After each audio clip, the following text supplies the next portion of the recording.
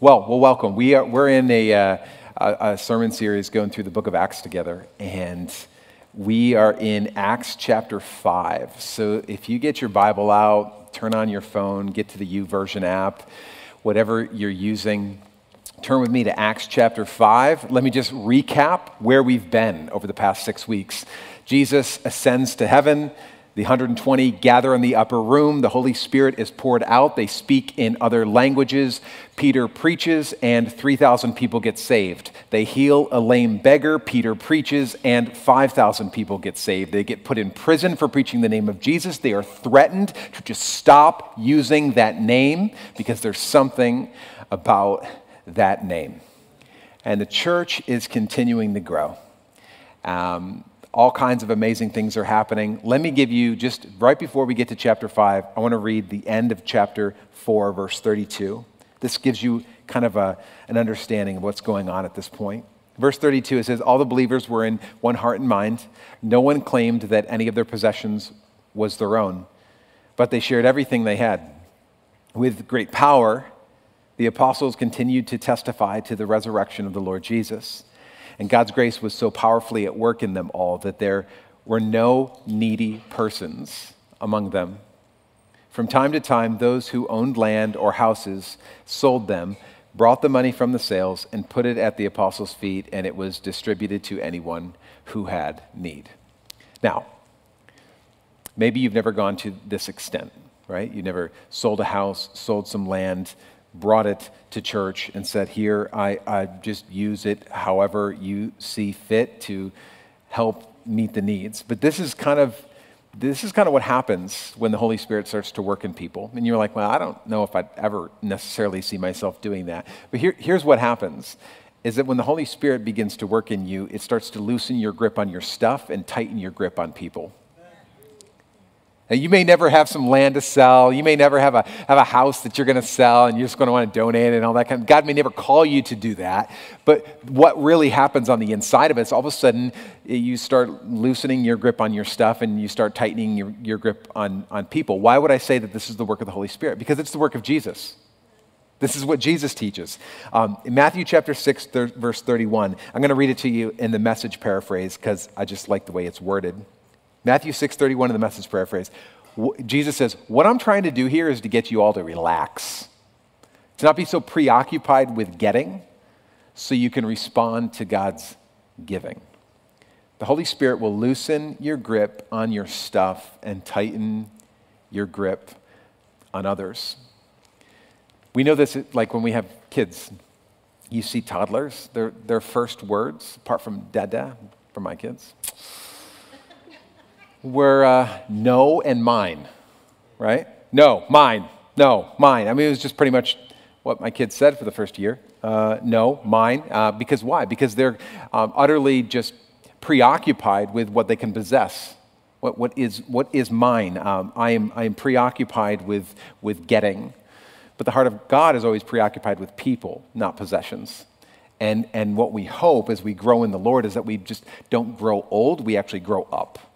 Right? That we grow not into the no, mine, and be 72 and saying no, mine, but that we realize that God's called us to share, like our parents taught us when we were kids. Amen? That's interesting. So here's the point. If you find yourself white-knuckling your stuff, having a hard time sharing, you may need a fresh infilling of the Holy Spirit.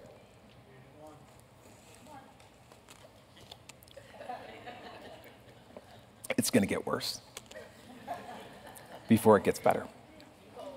I'm trying. Then, before we get to chapter 5, Luke gives us an example of this uncommon generosity.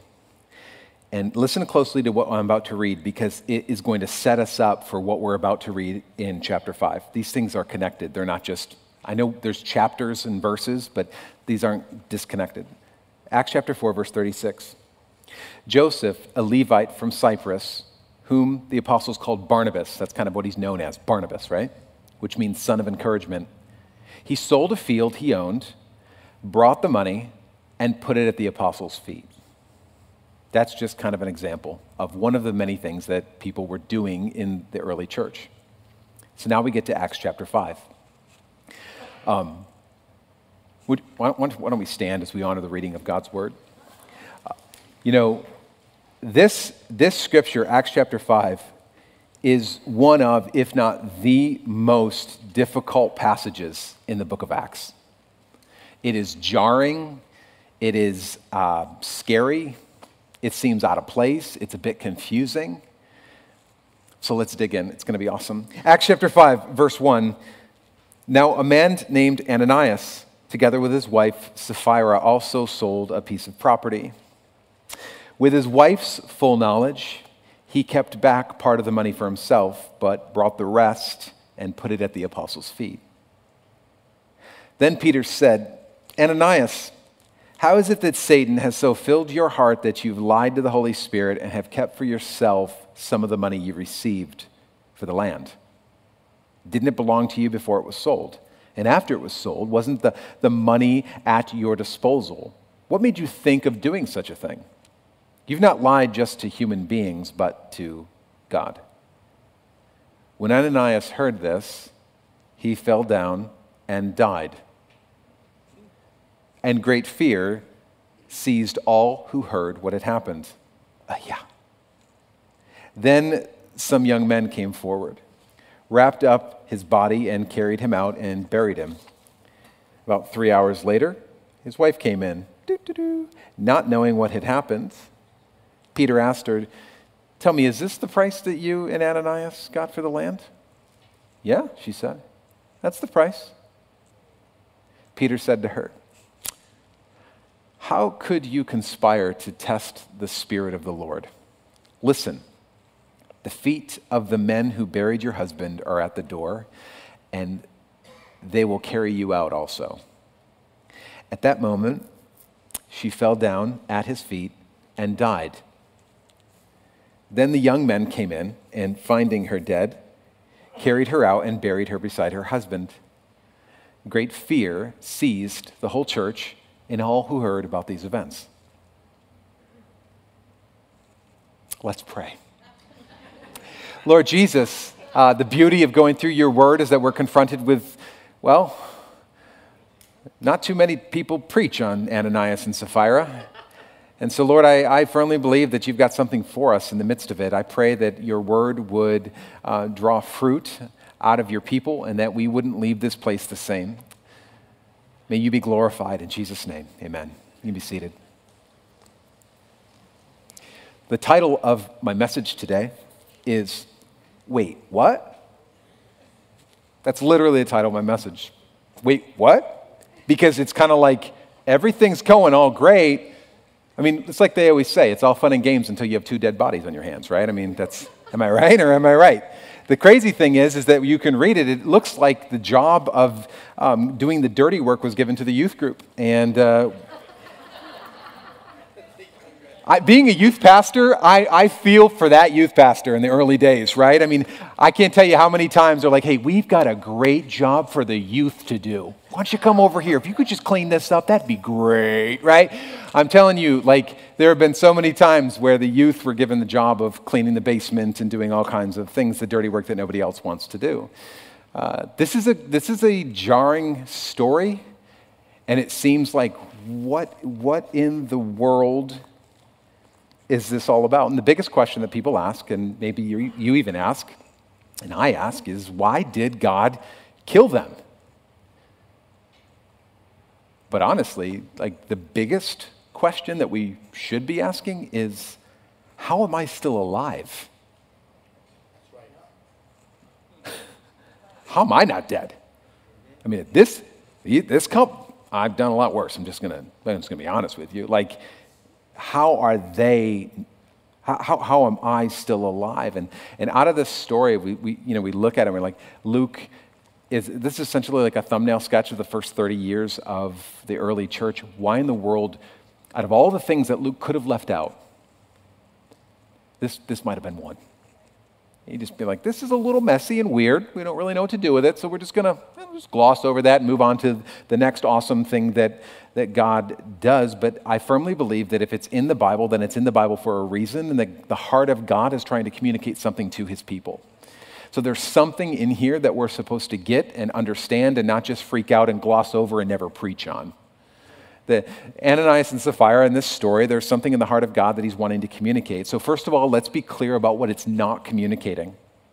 It is not saying that Christians should sell everything, give everything away, and if you don't, you might just die.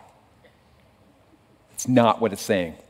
In fact, Peter clarifies it in verse 4. He says this, "Didn't it belong to you before it was sold?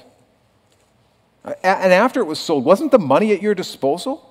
What made you think of doing such a thing? You've not just lied to human beings, but to God." In other words, this uncommon generosity that we see in this scripture is not a requirement, it's voluntary.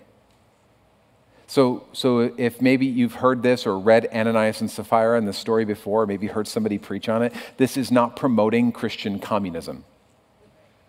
Okay? We've tried that and done that. It always goes weird, right? This is not saying that this is the way things are supposed to be. Ananias and Sapphira could have invested the money. They could have given it to their children. They could have gone on a vacation to Tahiti, whatever they want to do. The money belonged to them. They could have done whatever they wanted to do with it, right? So what we're seeing here and happening here in the early church is descriptive, not prescriptive. We talked about that a few weeks ago in another portion of the book of Acts that we were going through. And what that means is that it describes what happened. It doesn't prescribe what has to happen. It just says this is what was going on. And from time to time, people would sell land and give it to the apostles to give to people that were in need. So we can take a deep breath in that. And just like, okay, good. Essentially, the Holy Spirit of God was simply leading people to do what they could in order to help the brothers and sisters that were in need in the early church, and there were many, and so people were doing things like this. And here's the cool thing. The heart behind this generosity is not uncommon today, especially at New Life Church. Now, maybe you're like, I haven't sold land and given it all. What I find here is this. As a pastor, is that when there is a need in the church, the Holy Spirit always puts it on someone's heart to meet that need. And if you refuse to, he'll find somebody else. Do you realize that? That it's all his, and he's just like, hey, I'd love for you to be a part of this blessing, and if we're like, kind of stingy, I'm not going to, and he's like, okay, I'll find somebody else. Literally, whenever there is a need, whether that need is to provide for a drug rehab in Russia or pave a parking lot, God's people rise up and God puts it on people's hearts to meet that need. Because when the Holy Spirit is leading you, church, you will view giving as a blessing, not a burden. All of a sudden, God just works in you, and you're like, man, I got a case of I can't help myself. I'm going to give. Why? Because it's a blessing, not a burden. And so Ananias could have said, hey, look, we sold this land, and we're going to give 50% of it to the church. And that would have been awesome. That would have been great. It would have been completely generous, amen? Right?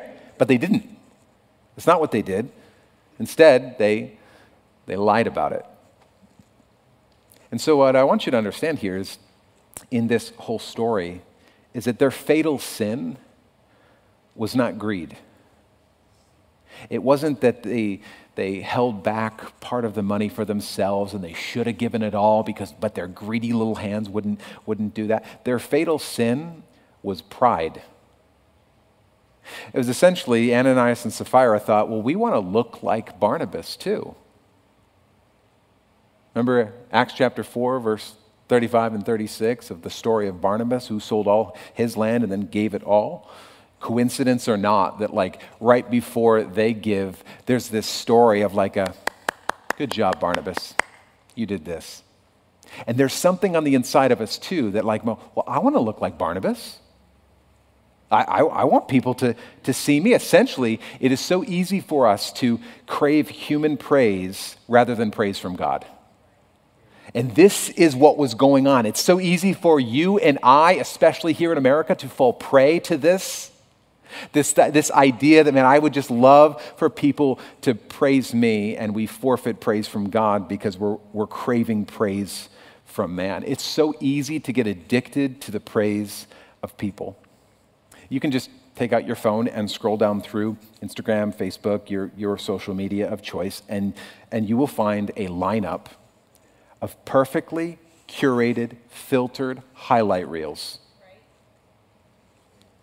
of all your closest friends, right?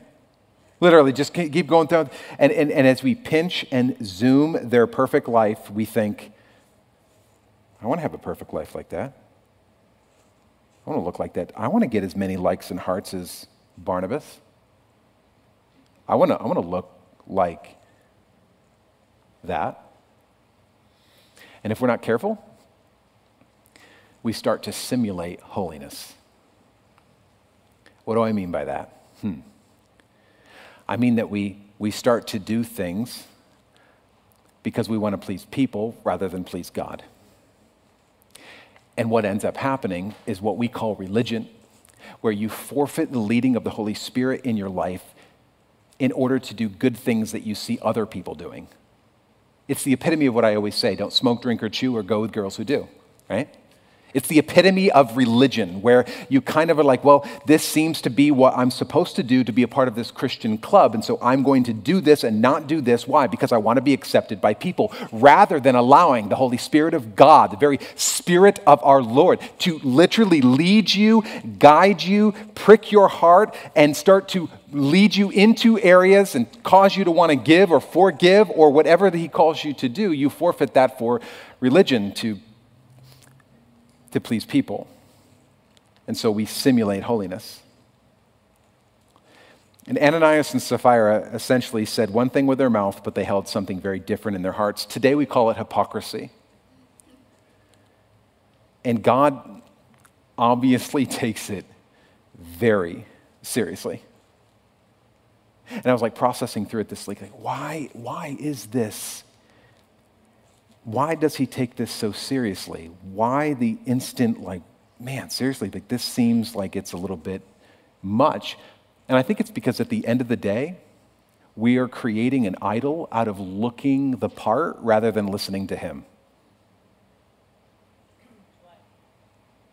Not following the leading of the Holy Spirit, but just trying to appease the religious structure that we live in and look like other people so that we can get the applause of men rather than the applause of heaven.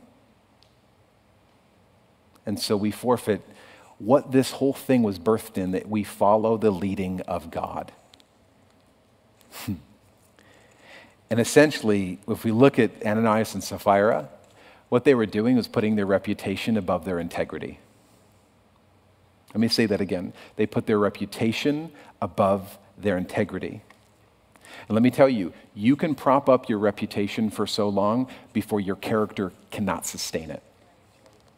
Well, I want to look the part. I mean, man, look at this. Look what they did. Look what she did. Look how they are. Look at this family. Look at them. Look at their curated, filtered highlight reel of their entire life. Don't you want to be like, and you can literally simulate holiness to the point where you prop up your reputation to a point, and we see this, where your character can't sustain it because you put your reputation above your integrity.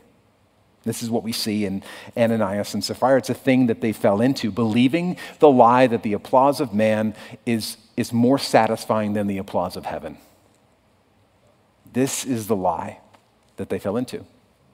And here's the thing. Make no mistake who's behind the lie. Make no mistake. I'll read it for you. Verse 3. Then Peter said, Ananias, how is it that who? That Satan has so filled your heart that you've lied to the Holy Spirit and have kept for yourself some of the money you've received for the land. So who's behind this? Satan. He literally says, Satan has so filled your heart that you've lied to the Holy Spirit. Why? Because when you start to believe a lie, you start telling lies, because he's the father of lies. So when you start to hook, line, and sinker receive the lie of the father of lies, you start telling lies in order to satiate yourself. Jesus said in Luke chapter 6, verse 45, he says, for the mouth speaks what the heart is full of. Catch that? The mouth speaks what the heart is full of. interesting. He said, why has Satan so filled your heart that you've lied to the Holy Spirit? When Satan has filled your heart with lies, you start speaking lies. And as I was reading through this week, and you don't see a lot of sermons on this, so it was slim pickings. And I was going through it, and I'm like, it's so weird how this reminds me of Adam and Eve. Ananias and Sapphira and Adam and Eve. And I was writing down something. I was like, both couples allowed Satan to fill their hearts with a lie, didn't they? Both couples believed that they couldn't fully trust God wholeheartedly. Both couples thought that God might be holding out on them, and so I better hold something back for myself. Both couples lied to God in order to cover up their hearts. What was really going on? And both couples experienced immediate consequence to their sin. It's interesting, we're in Acts chapter 5. This is the first mentioned instance of Satan. Acts 1, 2, 3, 4. Acts 5 is the first specifically mentioned instance of an attack on the early church by Satan. And what is even more interesting to me is that it's not mentioned because of sin outside the church. It came from sin inside the church.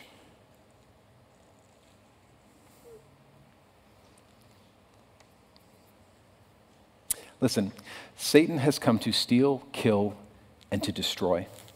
And sometimes he uses persecution from outside the church. But his best tactics have always been when he can attack from inside the church. Ananias and Sapphira, Adam and Eve, and today. His best tactics is when he can get the church to confuse friend with foe. His best tactic is when we begin to compete and compare with each other rather than love and prefer one another. Isn't it? And listen, I'm not negating the bad things of persecution, although it's a bit of a first world problem for us when we're like, oh, we're being persecuted as a church. Here's the reality. The church actually grows under persecution. The greatest threat to church is inside. Always. Threats from outside are actually a bit healthy for us, I'm going to be honest. It's the threats of inside that take us down. The greatest threat has always been friendly fire from inside the church. That's why God takes it so seriously. He goes on, it says this, verse 5. When Ananias heard this, he fell down and died. Cause of death? COVID-19. So sorry. Too soon? Is it too soon? I should have waited a year. I know. Well, I didn't have a choice. I'm sorry. That was good. It was so serious in here. You needed it. You needed a laugh. And I'm sorry if you're offended. Not sorry. But, come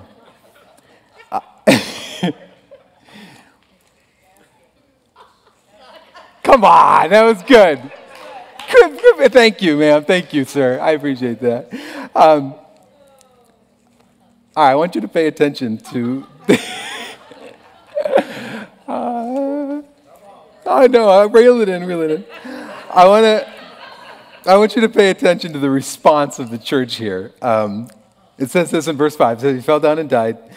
And then great fear, these two words, great fear, seized all who heard what had happened, to which you'd probably be like, yeah, of course we would. And then those same two words show up again in verse 11 after Sapphira dies. Read it, verse 11. Great fear seized the whole church who had heard about these events. Isn't that interesting? Take note, it says, great fear came upon the whole church. And what is doubly interesting to me is this. It doesn't seem to be posed as a bad thing. Which is a bit confusing because I've grown up thinking and understanding that fear is a bad thing, right? It's certainly not a God thing or a good thing. And I can think of a dozen scriptures that talk about, like, fear not, right? That we're not supposed to fear. 2 Timothy 1:7 says, for God has not given us a spirit of fear, but of power and of love and of a sound mind. And so we talk about that. Like, believers shouldn't walk in fear. And yet we also see these seemingly contradictory scriptures like Proverbs 1:7, where it says, the fear of the Lord is the beginning of knowledge, but fools despise wisdom and instruction. Here's an interesting one in Exodus 20:20. It actually has both in here. Moses said to the people, do not fear, for God has come to test you, and that his fear may be before you, so that you may not sin. It's like Moses is contradicting himself, because in one sentence we are being both discouraged to fear and also encouraged that it's a good thing to fear. Like, what I see here is that Moses is simply showing the difference between being scared of God and having the fear of the Lord. These two things going on. What's the difference? Being scared of God will cause you to hide from God. Having the fear of the Lord will make you terrified to be away from him. Being scared of God will make you run away from God, but having the fear of the Lord will make you run to him. These two things, both fear, we kind of hold in tension. And I would argue that Ananias and Sapphira did not have the fear of the Lord. Why? Because the fear of the Lord will cause you to not sin. That's what it says in Exodus 20:20. That when we have the fear of the Lord before us, it will cause us to not sin. Essentially, Ananias and Sapphira were seeking the approval of man over the approval of God. I want to get the applause of people rather than the applause from heaven. And quite honestly, it was their preoccupation with the approval of man that caused them to lie to God. And you may be thinking, like, okay, well, Pastor Justin, I've always heard and that word fear and really kind of can be translated in different ways because, it makes us feel uncomfortable. Like we shouldn't fear God. And so we translate it as reverence and awe and honor and respect. And so we were like, yeah, well, fear of the Lord is just having reverence for him and having honor for him and having respect for him. And that's fine and that's true. But here's the thing, church. I also think it's okay for us to just sit in the reality of that word. Fear. Not being scared of God, but having the fear of the Lord, rather than trying to explain it away, rather than trying to skirt the issue, rather than trying to evade it. Having the fear of the Lord is something that honestly I think we're missing in our day. Inside the church,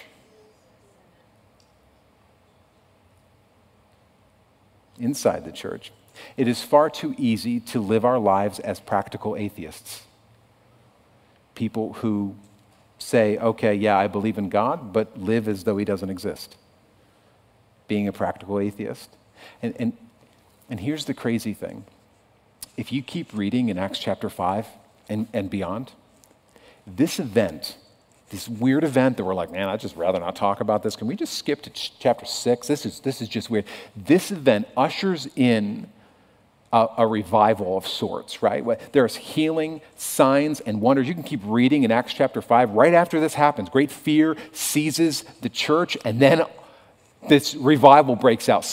People are healed in Peter's shadow. Like it all of a sudden, just the Holy Spirit breaks out in ways that he wasn't doing before this happens. That a revival literally just breaks out in huge proportions. And what I've been praying about this week is this one question. Honestly, I've been asking the Lord this.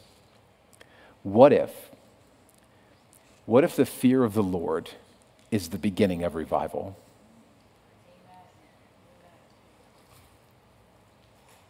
What if we are waiting for God to show up and to break out in a tent revival meeting still? And what if God is actually waiting for his church to break down and repent?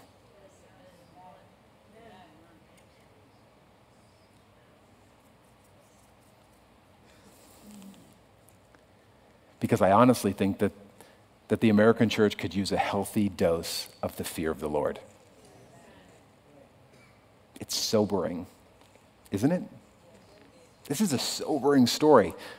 But what I find is that an untested church becomes a sleepy church. An untested church always becomes a sleepy church. And if we simply live like what ends up happening to us is that when we're an unrepentant church, we become comforted by a demonic lullaby that just says, everything's just okay. It's okay. No big rush. Just sleep. It's fine. Just sleep. What if we lived a holy life not because we wanted to please men? What if we simply lived a holy life because we had a healthy fear of the Lord? I'm going to walk in the way that I'm supposed to, in the way that God is calling me to do, not because I want the applause of men or the approval of people, but I'm going to walk in it because I'm being led by the Holy Spirit and because I crave the approval of God. And we don't do it to get his approval, we do it because we walk in his approval. What if that's what it looks like? And this story, this awkward, weird story of Ananias and Sapphira is a sobering reminder that this is not a game that we're playing. Church, this is life and death. And we can explain it away and say, well, God just was dealing with the early church differently than he does us today. God, I just thank you that I am still here. I thank you that your grace is keeping me and holding back in your mercy what I do deserve. That's the beauty of what it is that God is doing. And church, please, just because people are not falling dead in church anymore, do not think that God does not see or know your heart. That's the sobering reality of this scripture. What if the fear of the Lord is the beginning of revival? Why don't you stand with me?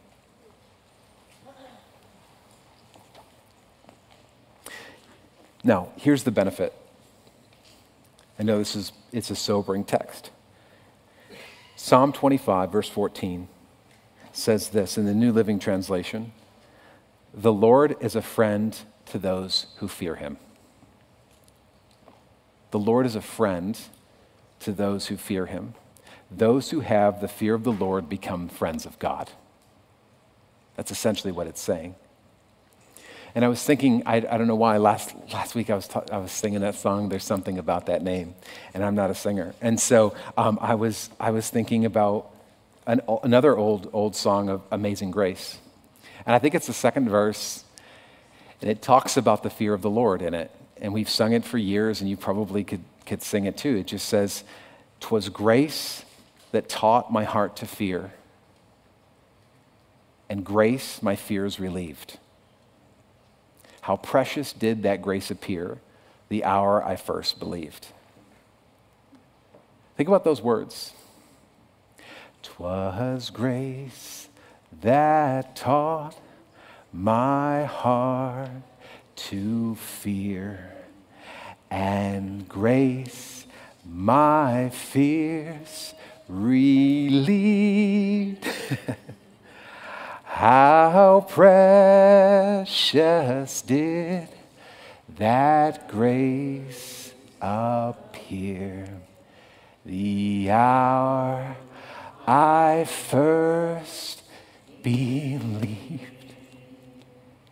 It is his grace that should teach our hearts to have the fear of the Lord. And it is also his grace that relieves us having to be afraid of God.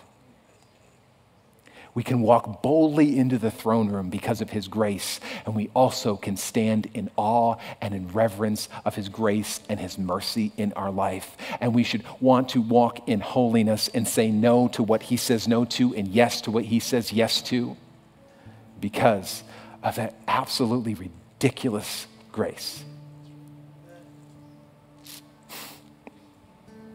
I wonder if the revival that we are seeking is not the revival that we will find.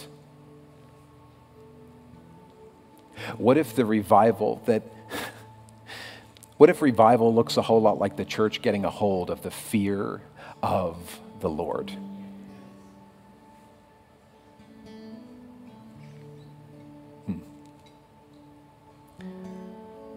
So I just want to encourage you as we sing this today. Maybe there's an area of your life that you just know that God has called you to walk in and you've been resistant to it. Maybe there's an area of your life that you know God has said no to and you've just chosen to go where no one treads and you've decided, I'm not listening. I'm going and doing my own thing. I would say you don't have the fear of the Lord.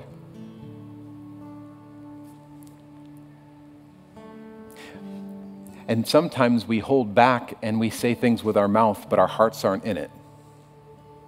We say, oh yes, I've done this, or I'm going to do that, or I've been here and I've done that. And we put the facade up and we live a photoshopped Christian life, and yet our hearts aren't really there. And I've said this before, God cannot heal who you pretend to be. He can only heal who you truly are. And so Jesus, as we sing today, I pray that you would strip away all of the photoshopped Christianity. I pray you'd strip away all of the things that we're saying with our mouths, but we're withholding in our hearts. And I pray that you would truly be our Lord and our Savior. Holy Spirit, lead us. May our yes be yes and our no be no as we walk in obedience to you. Even if we don't understand it, even if it's hard, even if we don't like it, and even if I disagree. Lord, I pray that you would be honored in this place. Church, let's lift him up. I pray that you would be led to wherever it is that God is calling you to do, to be, to act, to give, to forgive, whatever that God is calling you to do. I pray that he would be honored in this place. Lord, let's worship him together.